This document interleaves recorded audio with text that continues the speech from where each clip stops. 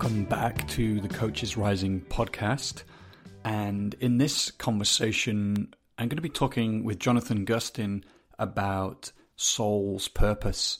So I actually spoke with Jonathan maybe, a year and a half ago on this topic. So we'll cover some of the same territory so that you're up to speed, those of you that didn't listen to that conversation. But then we're going to go into more deeply how we can actually begin to uncover our soul's purpose. What are some of the technologies that we can use with our clients to help them tune into their mythopoetic identity and to begin to connect to their soul's deepest longing?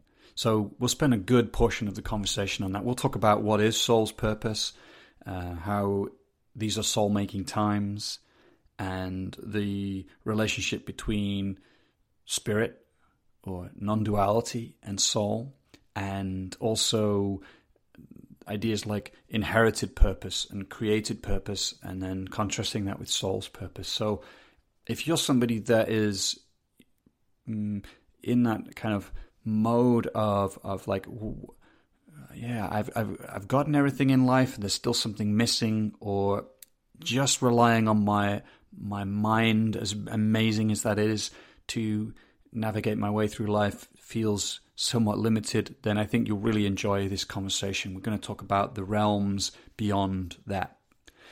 And Jonathan is the creator of the Purpose Guides Institute. He's a purpose guide, a psychotherapist, and a meditation teacher.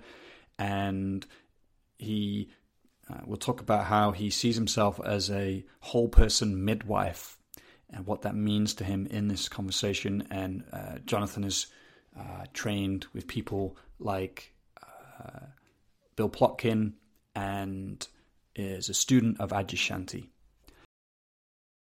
Yeah, I'm still sat with what we just talked about, actually. This you were reflecting on how you've been recently, and I was sharing about the times we're in and how I've been feeling this sense of shit. Like we're in a different era right now, with the pandemic and everything that's at play, and everybody knows the forces at play out in the world, but it feels different for me now.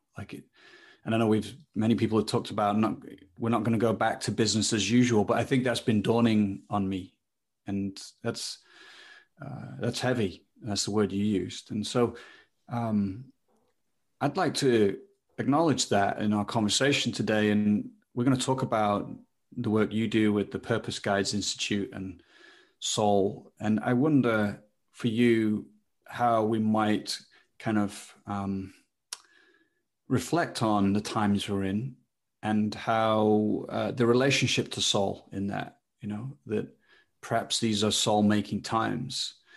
And what does that mean? How do we respond when the chips are down, in a sense?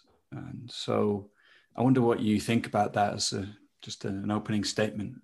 Yeah, beautiful. Well, the times are heavy. And not just filled with beauty and love, but also tragedy. And it occurs to me that our work as coaches, as guides, if we take a deep time perspective, it really contextualizes what we're doing.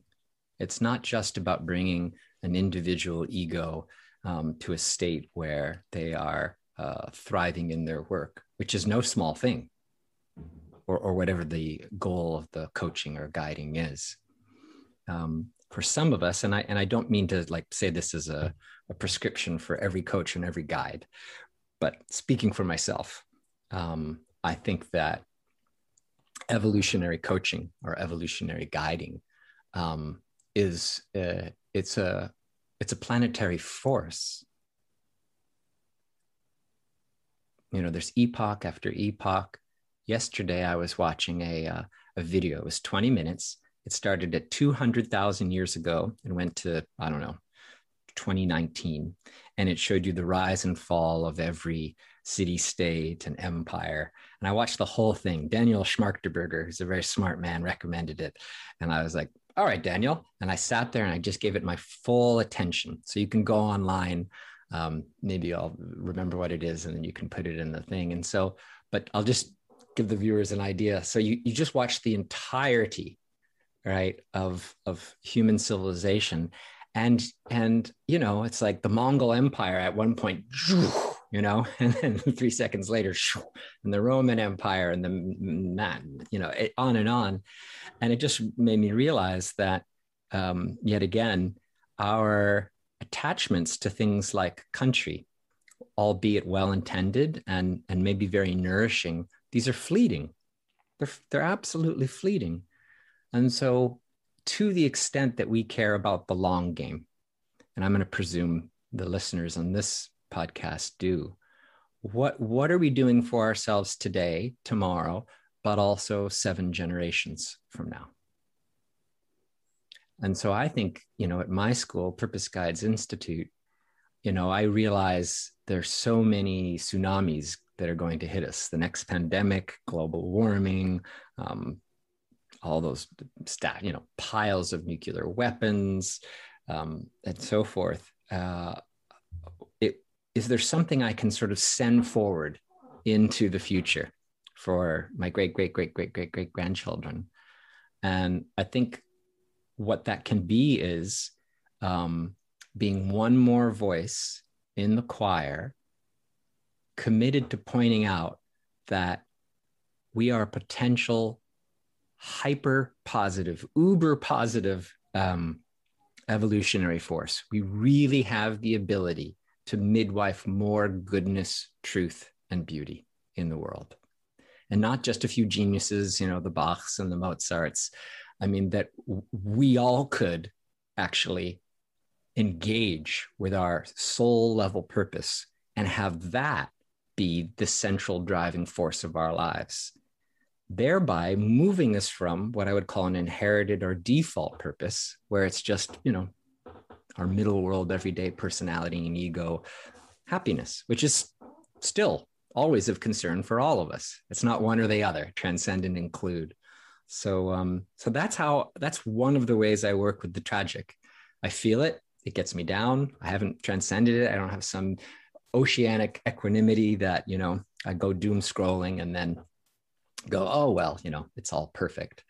I feel like in a way there's a football and or an American football, I guess, or baseball, and I'm throwing it and I won't see it land. I'll be dead in a few decades. I mean, maybe sooner. And maybe a couple 100 years from now, you know, someone will catch it. There'll be something left over from Purpose Guides Institute, and someone will find it and go, yeah, soul level purpose. Soul level purpose. Oh, default purpose got us into trouble. So that's what we coaches and guides can be part of beyond, you know, our 21st century. Is we're seeding the 22nd, 23rd, and 24th century by doing this evolutionary work that we can actually grow up as a species. It does feel like that could be one of the benefits of these times, that it's enough of a shock to wake us up out of our collective set of default purposes, and that there is a letting go, a grieving inside of that, but that it opens up to new possibilities.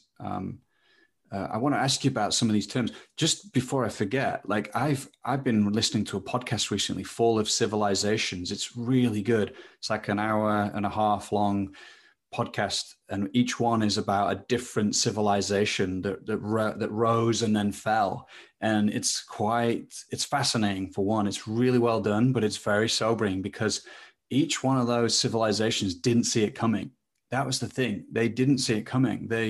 And it was out of their control, you know, and often there was an environmental shift that changed the circumstances. But I recommend for people to check out things like this, because it can really like wake us up out of this sense of business as usual. And I'll just make a couple of reflections before I ask you, because I think what's interesting for me now is this question in the coaching world is like, do we just coach people on business as usual? Or, might the role of a coach be to be more provocative, to bring in our children's voice into the coaching room in order to bring in a deeper perspective. And I think that in all these crises that we face and this complexity of the world, it can be overwhelming. Yeah. But like one of the things I've found solace in is like, I can play my part. That's the only thing I can do really is I can, it's not like I have to solve everything, but I can find my place in the web and play that part, be part of the symphony, so to speak. So yeah, you might want to respond to any of that. And then I could also ask you, like, let's define some kind of key terms. We've done a conversation before, but perhaps let's get some people up to speed. Yeah, the first thing I'm going to say is just to beginning coaches, don't feel too much added pressure by this whole evolutionary piece. It is really okay to start with the basics and just try to help one person flourish a little more and feel a little better. So in some ways, this is intermediate and advanced work when you feel ready for it. But even if you're not really introducing it into the coaching chambers, so to speak, it's wind in your sails. You can feel it supporting you. You can feel it behind your back, that it's not just you're growing one little shaft of wheat, in a wasteland. You're one person tending another person, lovingly. That's significant. So it's not like I'll first just do this, and then 10 years after I become a good coach, I'll start this. And having said that,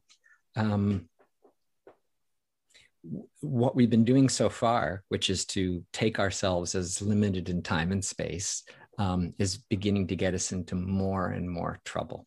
So if we continue to do that, environmentally, in psychiatrist's office, with law, in every field, we're harming ourselves, and it behooves us. It's on our shoulders in every profession to see that we are also stewards of the whole. And this, I think, goes probably at least as much, for coaches as any other profession. And so to be whole and flourish isn't just for me to be whole and flourish. It is to be, to live in a way that respects your freedom and your wholeness, and live in a way that actually is a support to your freedom and wholeness.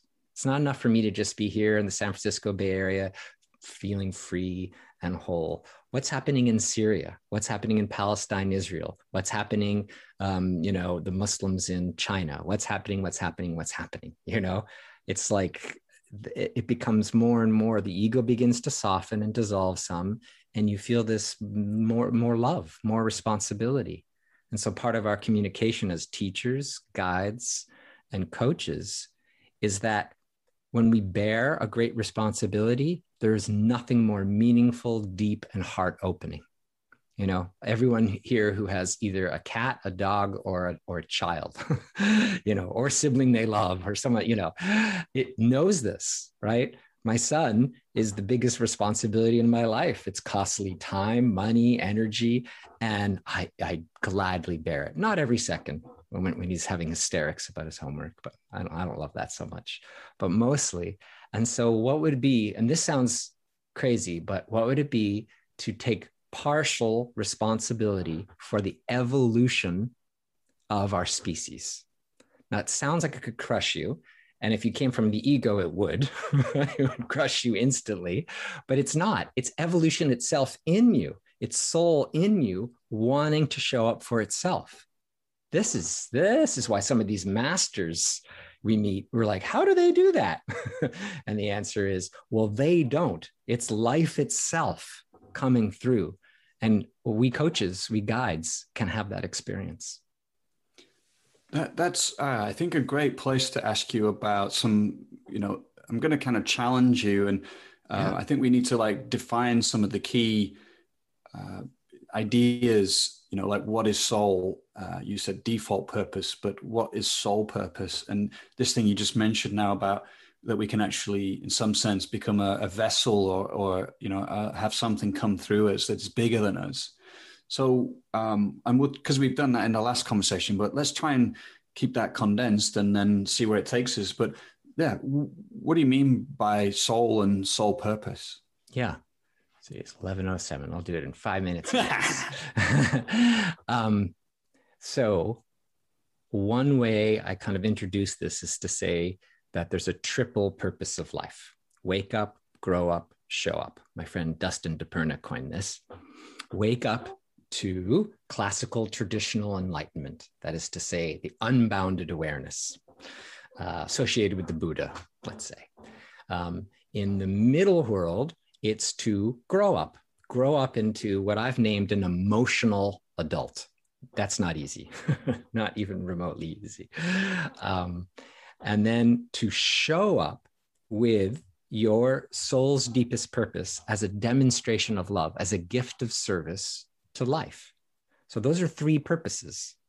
Now, the Buddha or Ramana Maharshi was a specialist, let's say, in the upper world, very, very, very good at waking up. Were they emotional adults? I don't know. I would say maybe not. The Buddha apparently never came back to the wife and family that he abandoned. So you can have unequal development in different layers. As a whole person midwife, I'm actually interested in all three. Wholeness is my great passion. So waking up, yes. Growing up into a mature emotional adult, yes. So then this third part is showing up. So there's the question, purpose for whom? Whose purpose? Well, there are egoic purposes, which are totally okay. By ego, I don't mean like egoic, like a big ego. I mean like ego as it's your psychological being, your psychological identity, right? I would like to get good sleep tonight. That's just for me. It's for nobody else. I'd like to have some good food, right? Blah, blah, blah. So, but a purpose is for soul. And I think this is one of the things that will really help coaches make disambiguate this term. If it's purpose for egos, it's not soul level. It's not as deep as it could go, right? Where soul has its own purpose for you. Now, this can sound confrontive, but I believe it to be the case. We don't choose our purpose. It chooses us. So an analogy I sometimes use is when I hit puberty, I didn't make a choice between bisexuality, homosexuality, and heterosexuality. I discovered that in my case, I was attracted to females, and there it was.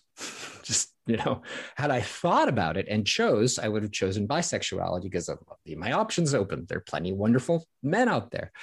That was a discovery, not a choice. It was innate in me. Now, the same thing with soul. I didn't choose to be a whole person midwife. There was a moment of illumination, of awakening, a soul encounter, if you will. I can tell the whole story later if you want, where I saw an image of me midwifing wholeness, and the words came. And I was like, oh, that's my soul image. That's my soul name. And now all I have to do is spend like 30 more years, training to be adequate to that. And so, I was like 20 years old, and the word midwife wasn't particularly, it wasn't a word. I didn't want to catch babies. It wasn't like anything like that. But I was like, aha. And so there's a listening to a deeper level, and it's different than your delivery vehicle. Right? Because on my business card, it says meditation teacher, psychotherapist, and purpose guide. These are delivery vehicles people recognize, maybe, some of them. But it tells you how I bring what I bring to my people, but it doesn't tell you what I bring. right? So there's lots of different psychotherapists. Many people have read a little Freud and a little Jung. Well, it's pretty clear as psychiatrists go that they were bringing different things. They were both geniuses. They're both passionate about their work. We're really glad they did what they did. But there's a reason why they had a falling out and the arguments they did. They were bringing something different. So your delivery vehicle, in this case, coaching, does not tell you all that much. It tells you how you deliver what you deliver. But when you all meet, in this community that you and your partner have convened at your school, it becomes quickly apparent that coach is it's like an ocean, just this vast, vast ocean. And now the question is, within that delivery vehicle, what is truly mine to give away, right? This idea that there's a place, you could say, what's my niche in the habitat of coaching? Right. And it's not just like my avatar or, the marketing business level, like what is really wanting to grow indigenously, organically from soul and flower. And then people who are my people will be attracted to it and I can work with them. I'm curious to know more about the way that this image of the midwife came to you. But let me preface that question with this sense of, I know you talk about created purpose as well. And I think many people, I think that's probably how most listeners know of purpose in the world right now, that, and it's a good thing. I heard you say, like, I agree. It's like it's this Keegan's self-authored idea that we can articulate, what do I stand for? What kind of life do I want to create? What am I about? What am I passionate about? But that beyond that, I hear you speaking that this is what does life have for me? Like what does soul want with me in this lifetime? And I'm kind of fascinated because it as we talk about this, it seems to coincide with generally, well, I would say generally, that might be overstating it, but there's at least amongst a lot of people in the world now, a growing passion in like expanding the bandwidth of where they live from, the rational mind, logical mind being an amazing thing, but that if we only live in that place, it's limited. And so how might we begin to expand like where we live from and incorporate our embodiment and our hearts and imagination and soul? And so I'm curious, like how all that fits in this sense of, the embodying our like the midwife for you, there's a kind of question in there. I think you can probably get a sense of it. Yeah. So 2 points. So one, in my work, as you know, I have sort of 3 levels, which is inherited default purpose, created purpose, and then soul level purpose. Well, inherited is, so I had the really great fortune of being offered literally to inherit my father's business. He was a manufacturer of oven mitts, pot holders, the covers that go on ironing boards, and coffee filters. I mean, what luck! What luck! A random set of housewares was his thing. Put me through college, and he was going to train me. He offered me $25,000 to sit at a desk, which was a lot back then, and just call. And I said no. I said no, thank you. I mean, I said thanks and no. So I wouldn't have minded the money. I mean, I like money as much as the next person, but I was like, nah. So that would have been a default purpose, right? Make a lot of money if I was lucky, and so forth. Have a family, be happy. So not a bad thing if I had succeeded. A created purpose is you use your mind. You look at the life that is default. If you're the minister's daughter or son, you're going to think, well, I need to, evangelize or do whatever. If you're the son of a Marine, maybe you're supposed to go into the service. So creating is like, all right, well, I'm not going to do what I was told to do. So let me think about it. Okay, I'm going to go into politics. I'm going to be a kindergarten teacher. I don't know. You're somehow, maybe you go to, it's not quite the same as coaching. What's that thing when you go to like a career counselor, right? So you're choosing, well, that's a level up. That's great. You're using your mind, but you're using it in an upgraded capacity. You're not simply just taking what society or your family has given you. But there's a whole nother level, which is you discover what is true for you. It's a revelation. So now let's connect that to your second question, which is, how does one come by that revelation? And this is where it gets sounding like New Age and California and woo-woo, but what can I do? Ultimately, the thinking mind is one very powerful organ of perceptivity amongst many.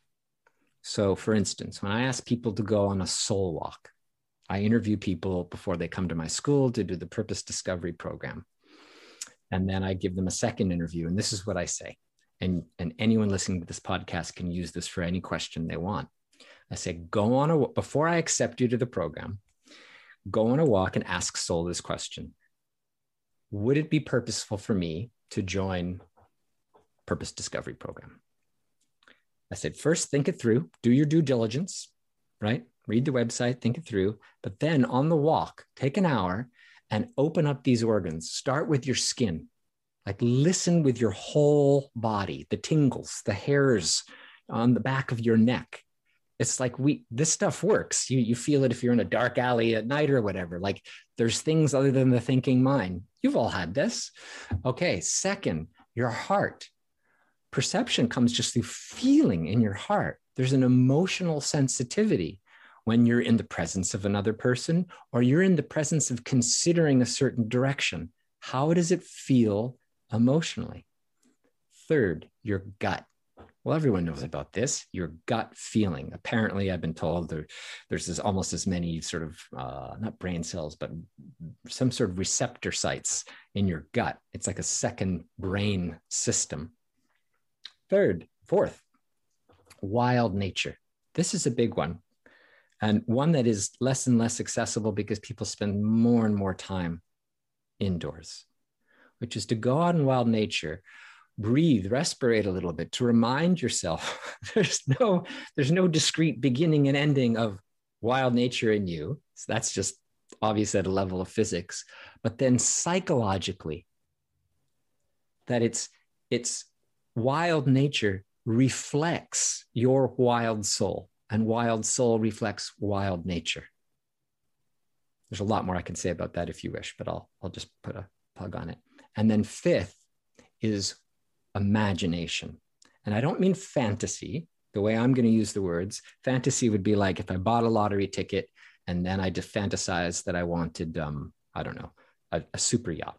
And I'm thinking about the super yacht and the helicopter landing and having my fantasy. That's me generating something. It's not indigenous to me. I don't really want it or care for it. So that would be a fantasy. Whereas imagination is you make a prayer, you make a petition, you ask the deepest question, universe, where do you want to deploy me? What is my place in life, right?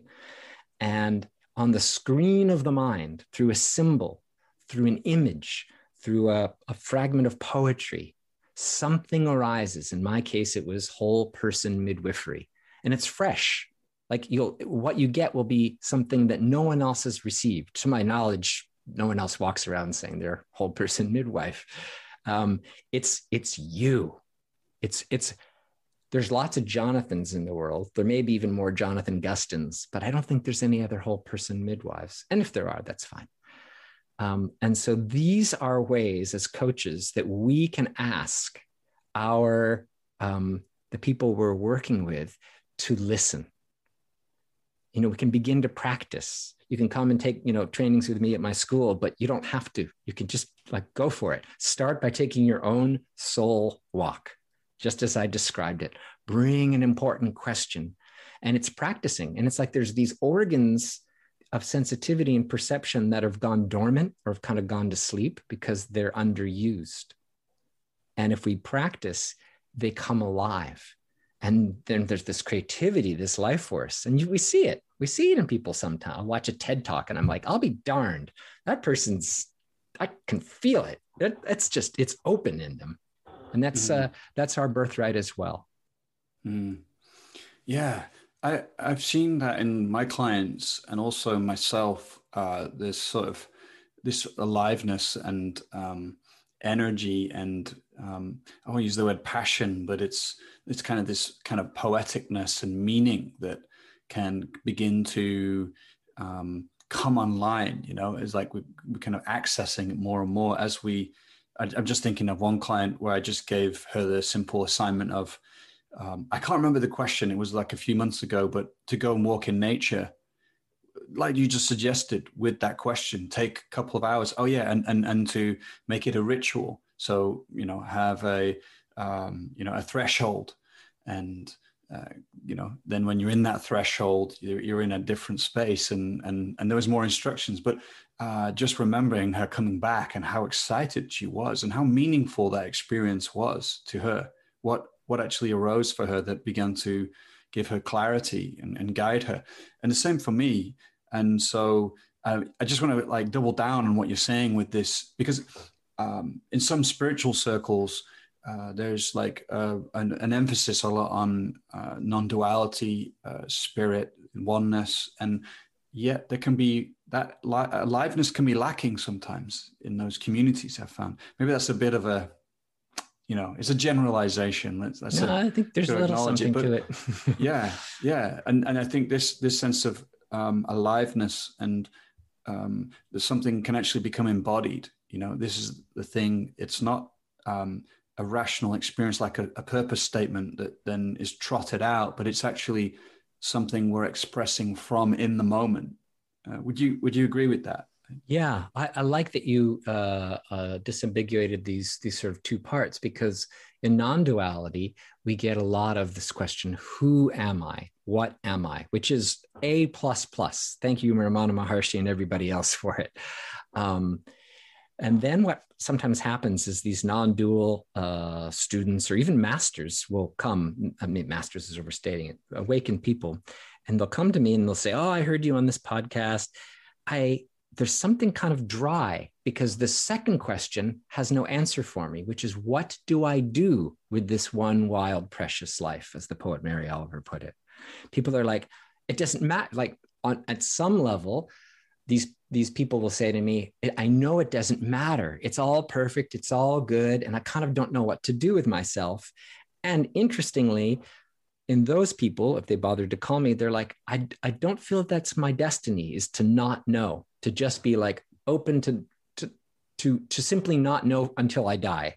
And so this question can come online. It doesn't have to, but it often does, which is, what's my place? So as an enlightened Buddha, if you happen to be one, now what? So it's not just who am I, what do I do? Now, I think these two questions together are the two wings, two birds on the dove, right? One alone can be a little arid. The other, you can get totally lost and crushed by the heaviness of it all. And so my personal recommendation is both, a hand on each rail. If you're destined to be a specialist and only hold on to one rail, great. I don't have much to say to that because it's not my path. I don't have an expertise in that way. But I think when we have a hand on each, we are giving respect and dignity to the fact that on the one hand, we are completely empty of separateness, completely empty of, I don't know what another word for separateness all of a sudden. And on the other hand, we're full of humanity. And humans evolve, we grow, we die, we laugh, we want to work, we want to labor. We just do. And so that is, even Ramana Maharshi, after, years and years of samadhi and ants eating him and everything, eventually he allowed an ashram to start around him, right? He could have stopped it and then, sort of teach and managed and so forth. So out of silence can grow a great passion for doing. So it's being and becoming, both of those. And, it just kind of makes me think about, I've heard some people speak about awakening and, not that there's some final destination, but there are certain thresholds that we cross where perhaps we land in a very different orientation to life. I'm talking about on the spiritual path now, the path of spirit, and how actually it can be quite common for people to need to kind of reorient their life at that place. I think I'm maybe even repeating what you're saying, but to find then, how do I actually find a sense of passionate response or service, like what motivates me in a sense, Well, exactly. If there's no you left, then whose motivation is it?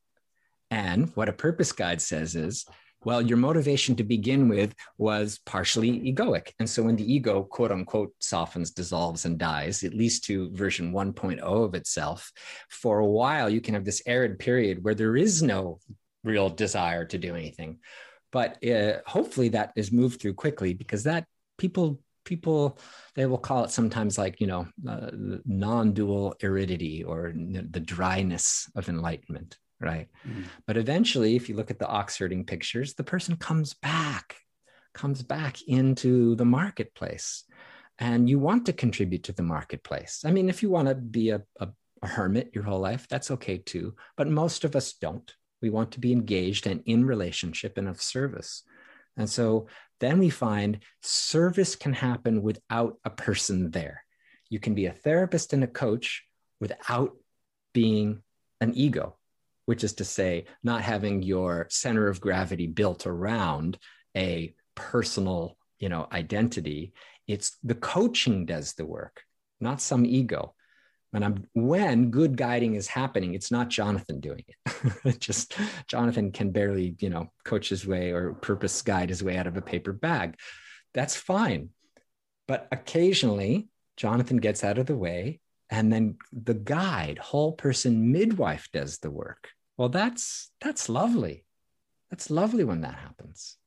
It feels so good. It reminds me of that quote from Frederick Buechner, which is, find the place where your deepest gladness and the world's hunger meets. So it brings me alive. It's my just joy to do guiding, to be used by guiding. And one of the reasons for that is it appears that the people I work with, it is their deep gladness to receive it. There's the hunger for more meaning, for more purpose in their life. And so it's the two together, their deep hunger, my deep gladness. And now, okay, that gives me some level of confidence that I am now beholden. I have now been occupied by my soul level purpose. There's so many questions I could ask here. It would take us in slightly different directions, but I think I'm gonna take it in this direction, which is how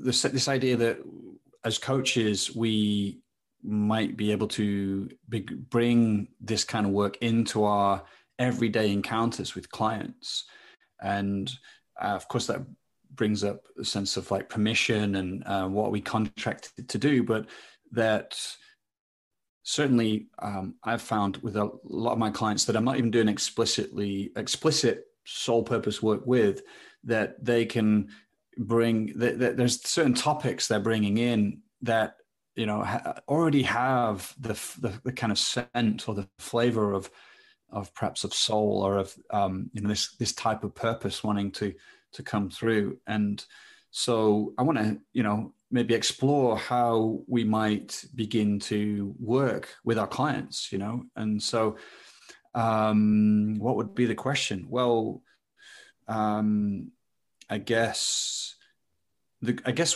one thing might be to talk about some of the ways that you think that people might bring soul, this kind of the whisper of soul into a conversation that we might not be fully seeing yet, that we can make some distinctions around that. Yeah. So I would say the first thing is, as a coach, is and I'm sure everyone's doing this, but just to emphasize it, let's listen to the deepest driving desire.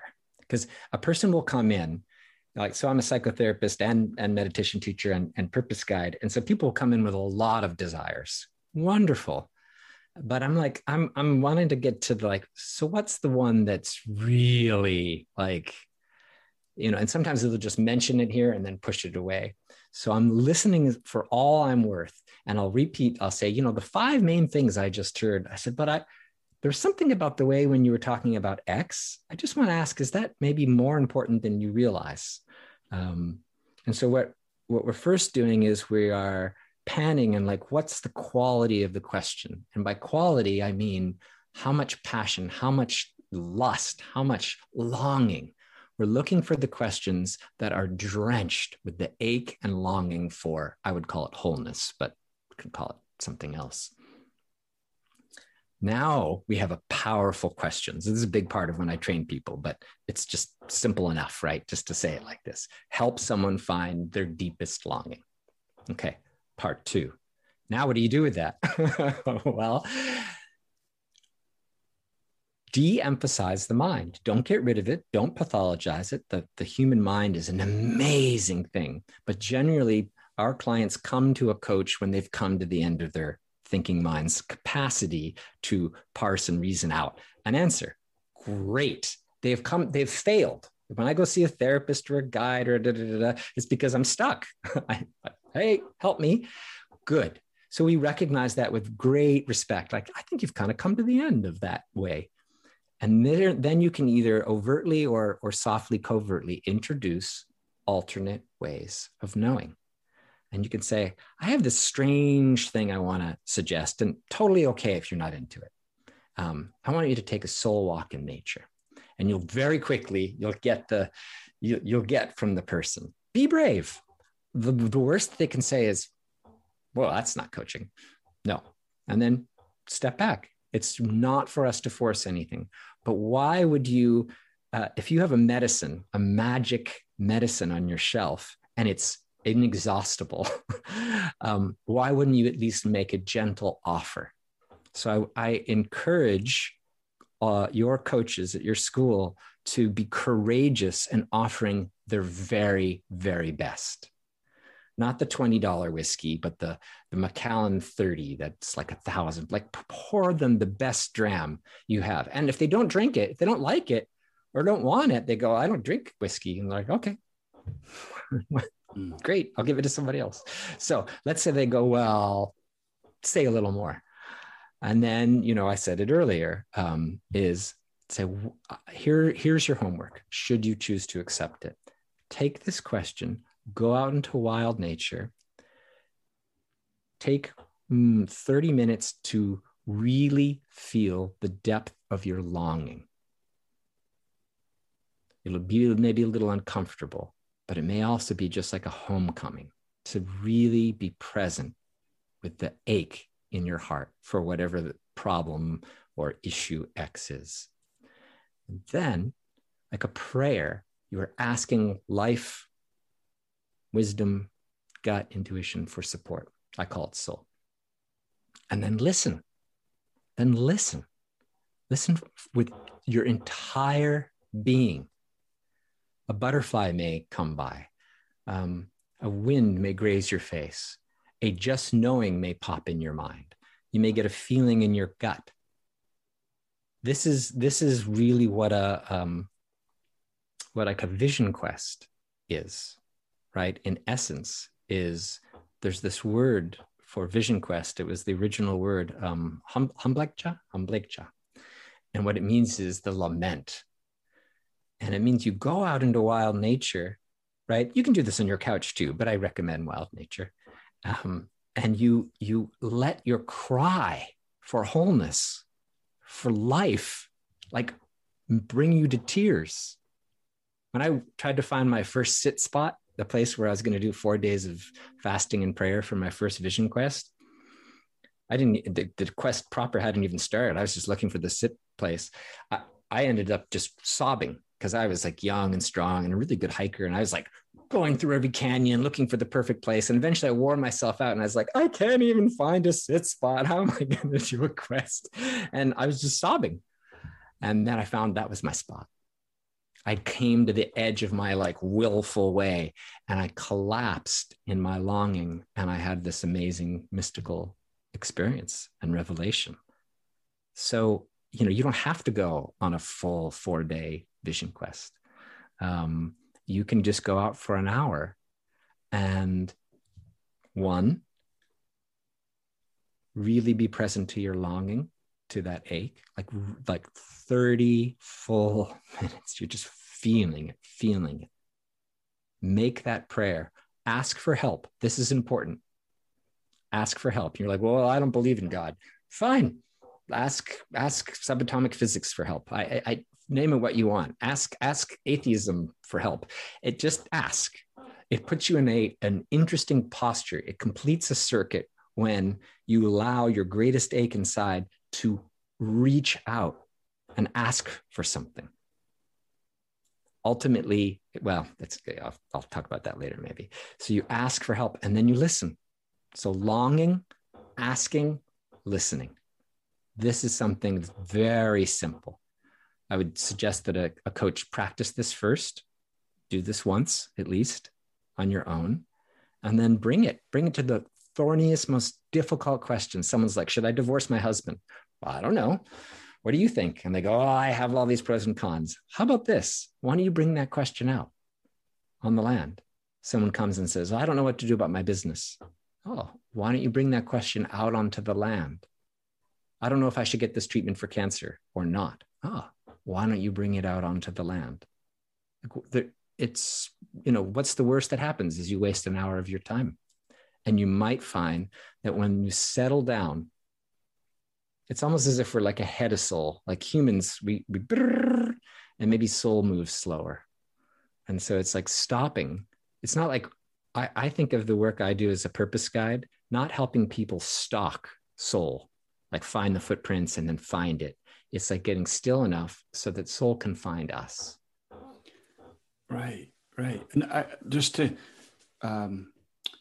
take that, I think that idea of receptivity, I think, is very useful here because I do see that with people when it comes around to this idea of purpose, and particularly if it's like, they are wanting to know, like, why am I here? And they can get kind of like, pretty like, what is it? Is this right? How do I know this is it? And so I think it's a kind of, maybe it's like a side effect of doing this work, but this, there's something very beneficial about learning to be receptive, practicing receptivity, because I don't think we're very skilled in that, particularly in the West, where we train to go out and make things happen and seize a hold of life. In a sense, we're asking the opposite here. So I really appreciate that nod to that pointing to receptivity, because I think that's a powerful coaching skill anyway. And just great that you said, like, coaches need to have done this first, because that we could do a whole podcast about that. But, ideally we've kind of rooted in our own kind of sense of soul, and that there's something transmissive about that. But I like this idea of longing too, because it's something, what an amazing, what if you just had one coaching session where you really slowed down and you just facilitated someone to drop into their heart's deepest longing. I've had sessions where someone's longing is so powerful, but they never stop. I just remember that it was just like one of my big failures. This person came in and they were just like a fire hose, and I kept trying to interrupt, but they're like, let me finish. And the session was eaten up. They never came back because I never really gave them anything. And that was a moment where I needed to offer a little more therapeutic press and go, I need to speak. Normally I listen a lot. As it's not just speaking your passion, it's then stopping, feeling the consequence of your blast of passion, then making that prayer, and then listening. In this particular case, in this one session that never turned into session 2, is we got only to the first step.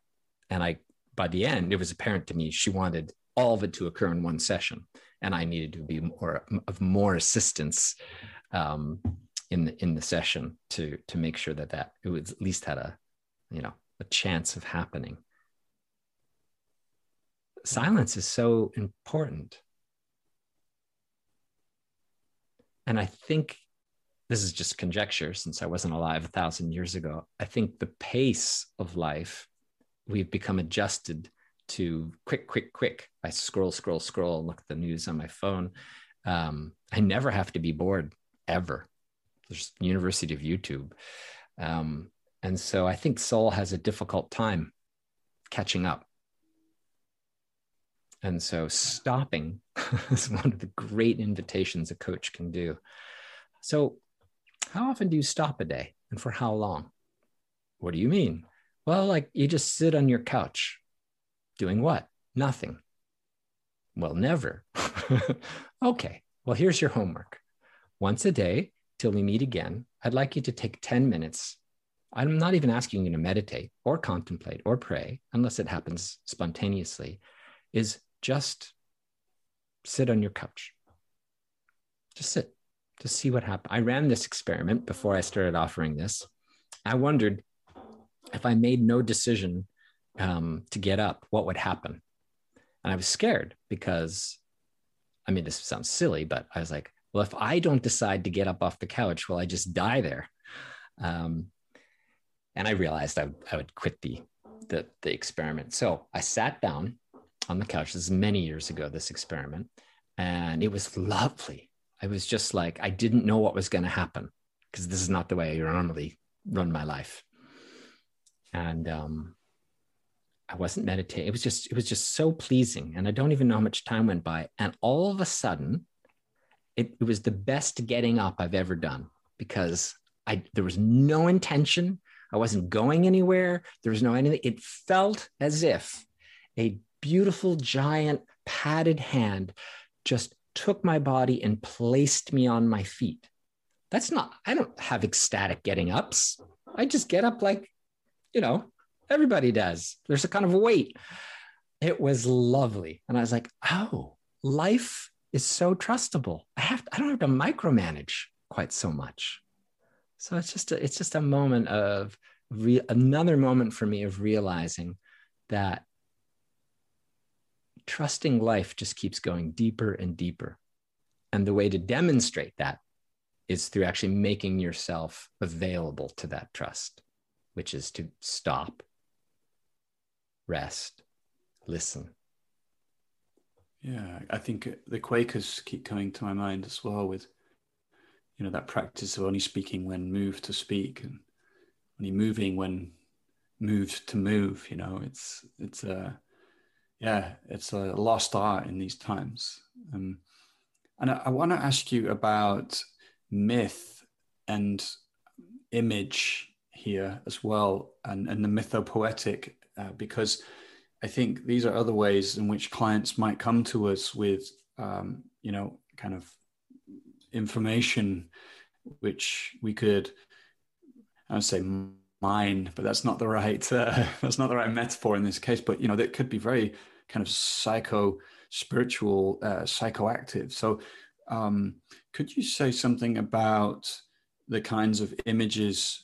How image might show up, and I could just share a very quick story of mine. Like I was talking with a friend who Holly Woods, who trained with you, and she just I was talking about how I used to play with my Star Wars figures when I was growing up, and then it was interesting. She pointed out, she was like, "Well, how were you playing with them?" And I just reflected, for me, it was all about setting the scene. Yeah. Like I wasn't like running. I'd set up this scene, and there was a sense of something wanting to emerge out of the scene. And she was like, well, it's kind of like you're creating a container.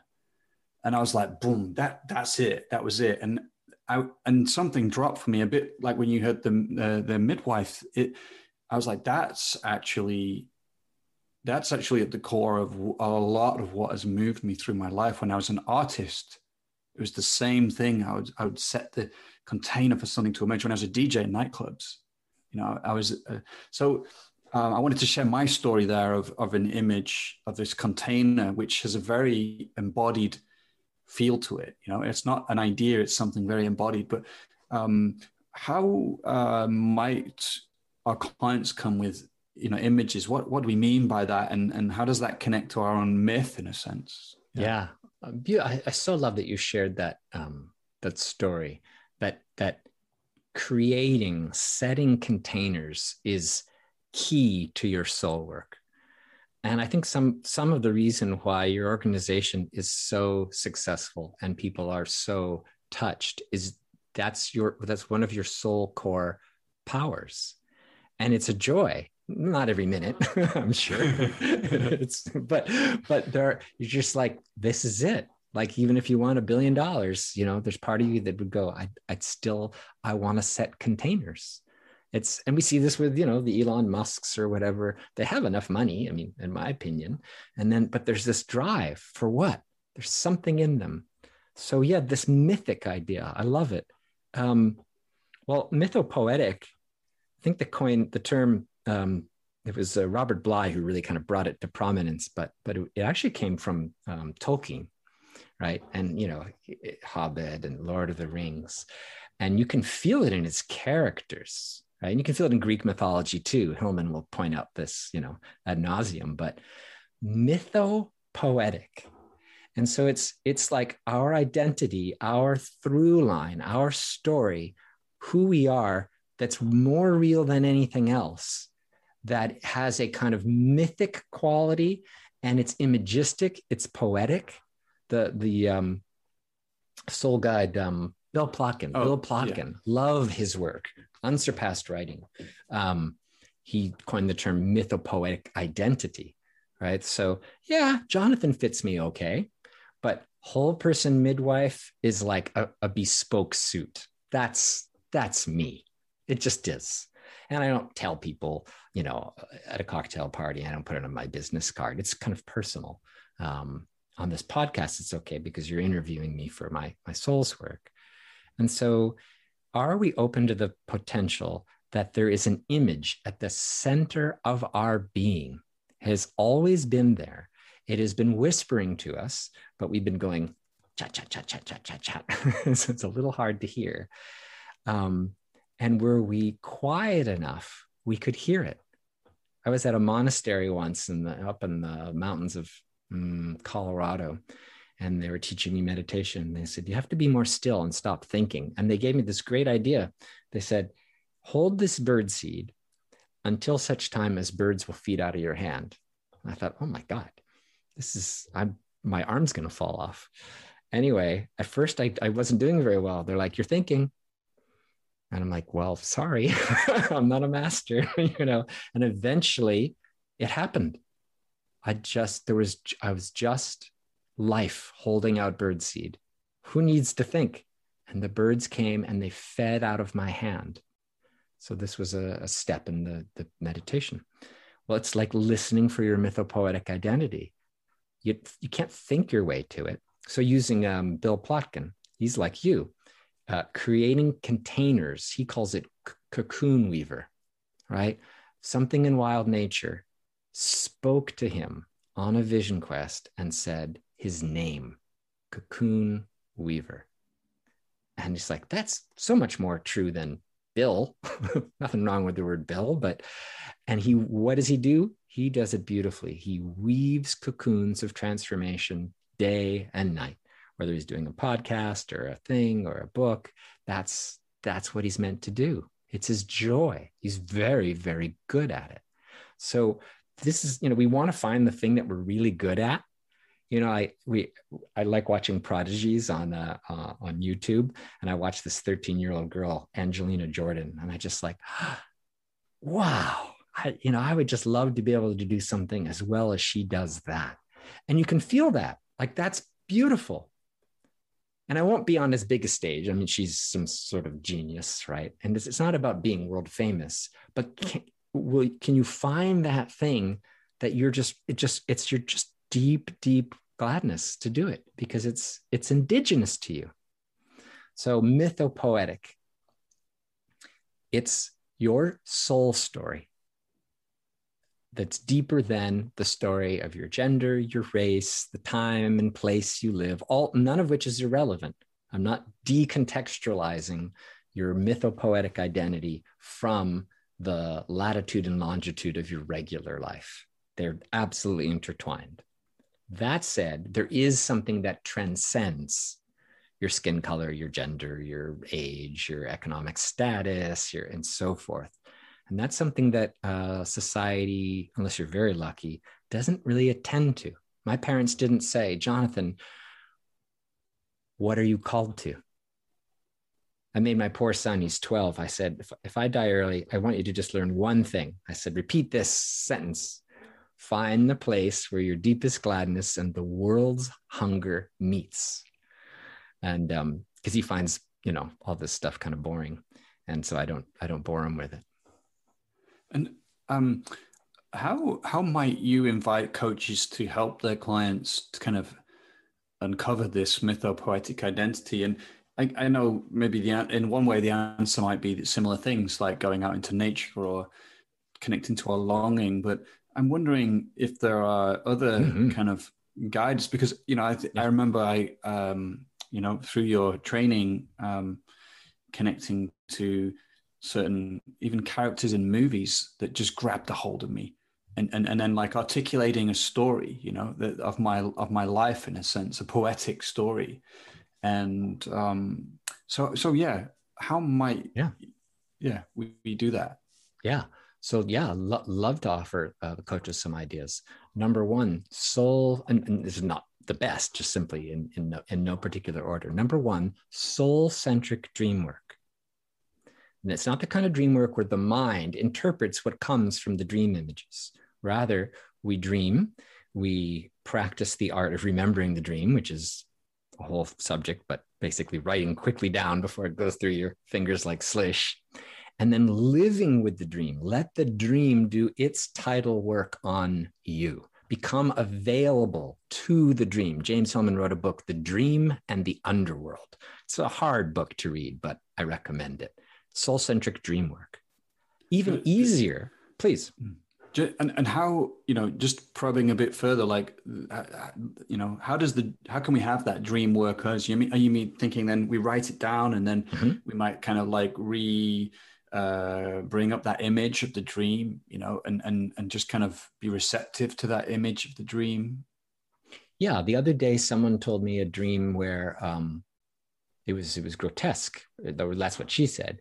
The heads on humans and the heads on several kind of wolf, dog, coyotes were switched. So it was severed heads. It was very scary to her. And so we could talk about it if we wanted to, like therapy. We could interpret it. No.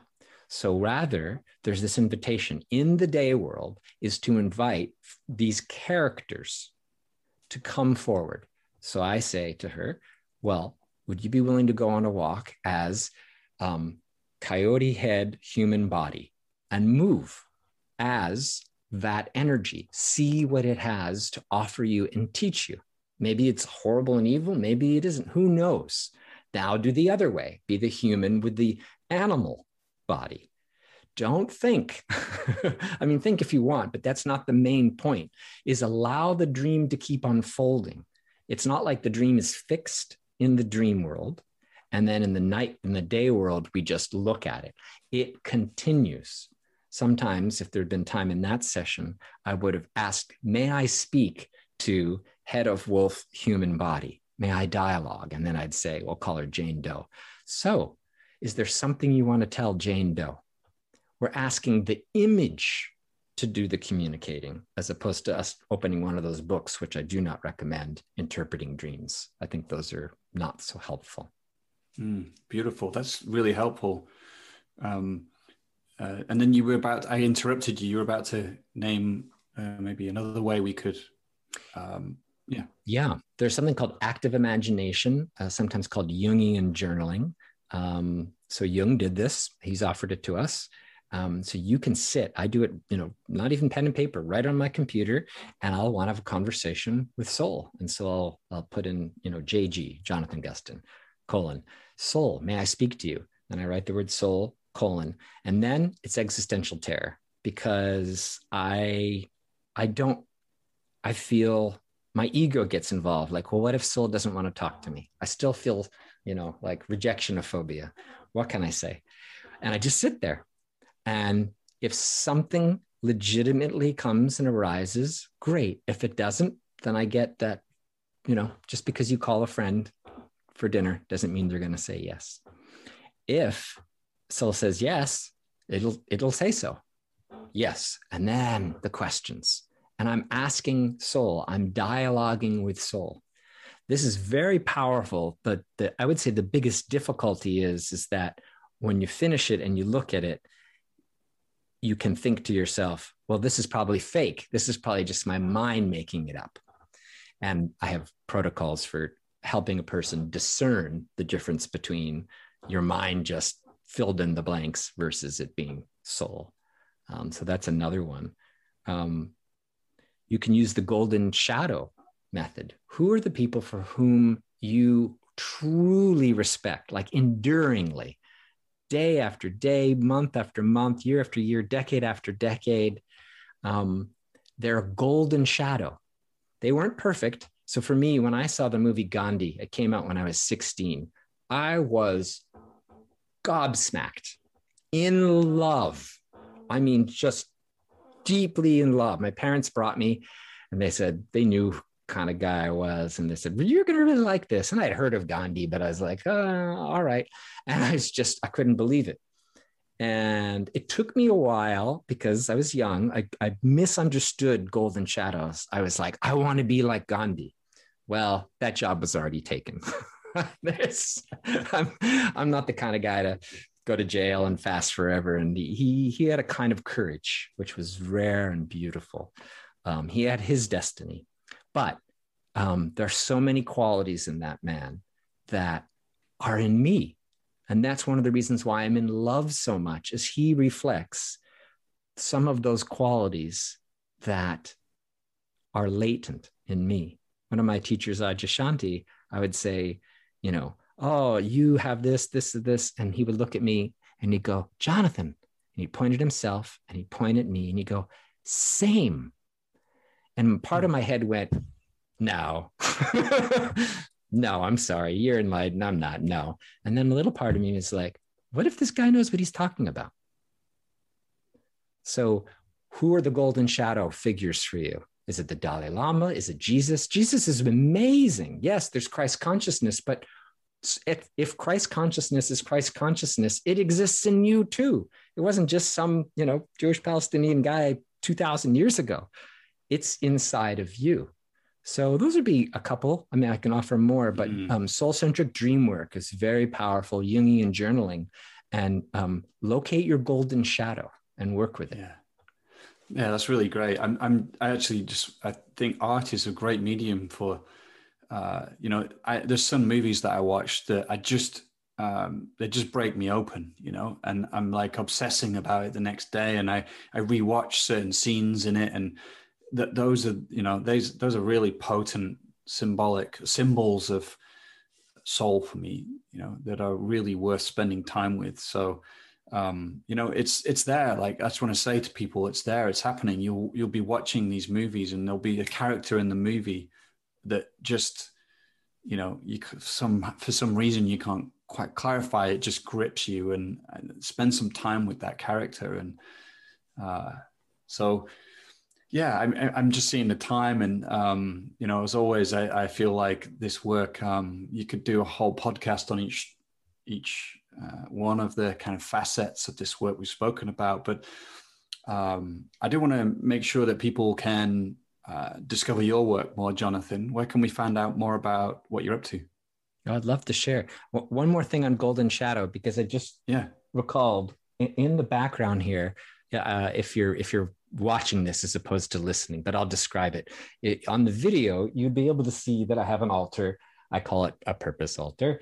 And it has all these pictures of, you guessed it, golden shadow figures for me. They're mine. Maybe they're for you. So we have some Sufis who told me about Alam al-Mithal, the imaginal matrix. And I was like, there's an imaginal matrix? That's amazing. These are really big, Ibn Arabi, amazing mystics. Who else do we have? We have Thoreau, Jung, Hillman. They're not perfect.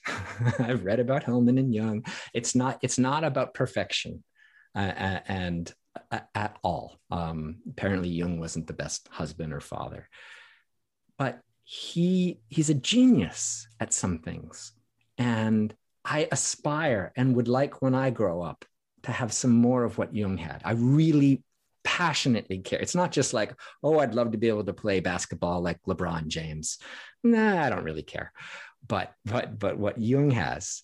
And so you can put a picture up of your golden shadow, of Christ, of the Dalai Lama, but not as a way to worship them and keep them like on an altar, like something above you, that you come more and more in relationship. You discover there is a true twinship. Heinz Kohut, talked about twinship. And this is what will happen with a coach and a coachee, is more and more that if they stay with you, it's because they see something in you that they may wish to grow into, until they realize you're just reflecting. And that's a great, great capacity the coach has, is the playing field gets more and more and more even. And you're basically just co-explorers of their truth together, which is really lovely. So anyway, I just wanted to say you can make an altar. That's a fourth way. Pick some golden shadow figures and live with them. Let them bless you and pull you from acorn to oak tree, like an Ateliki. So my work, if people are interested, my school is called Purpose Guides Institute. You can look it up online. And we have every September, we start a 12-week program called Discovering Your Purpose program. And I organize it in 12 baskets. And it's reverse classroom. People do the practices, and then we come as a large group together. And it's a way of giving some structure to the journey. The journey, to be honest, can be quite arduous. It is a descent to soul. And involved in that is a dissolution, even a dying to what I might call version 1.0. It's not like the caterpillar just grows wings and then comes back and is a caterpillar. There is a kind of upgrade in which the old way of living is composted, and something fresh and generative can grow. And because dying, psychospiritually or otherwise, can be a difficult process, it's really important to have a community, a Sangha, to support you through that, to admire and celebrate with you when things are going well, and to hold your hand when resistance and difficulties come. And then after that semester, September to December, we always have a training for people who want to acquire the skill set of a purpose guide. And that goes from January to June. And for some coaches, that may be a specialty or a couple of tools extra in their kit that will help you with a set of clients that you may find very delicious to work with if you're into that deep sea diving type of coaching. And not everybody is, nor should they. But if you are, come to the site and see if it's for you. Yeah, I can heartily recommend both of those. And just hope people come and check out your work. So thanks, Jonathan. I really appreciate our time together, actually. Yeah, I always enjoy speaking with you. It's really fun.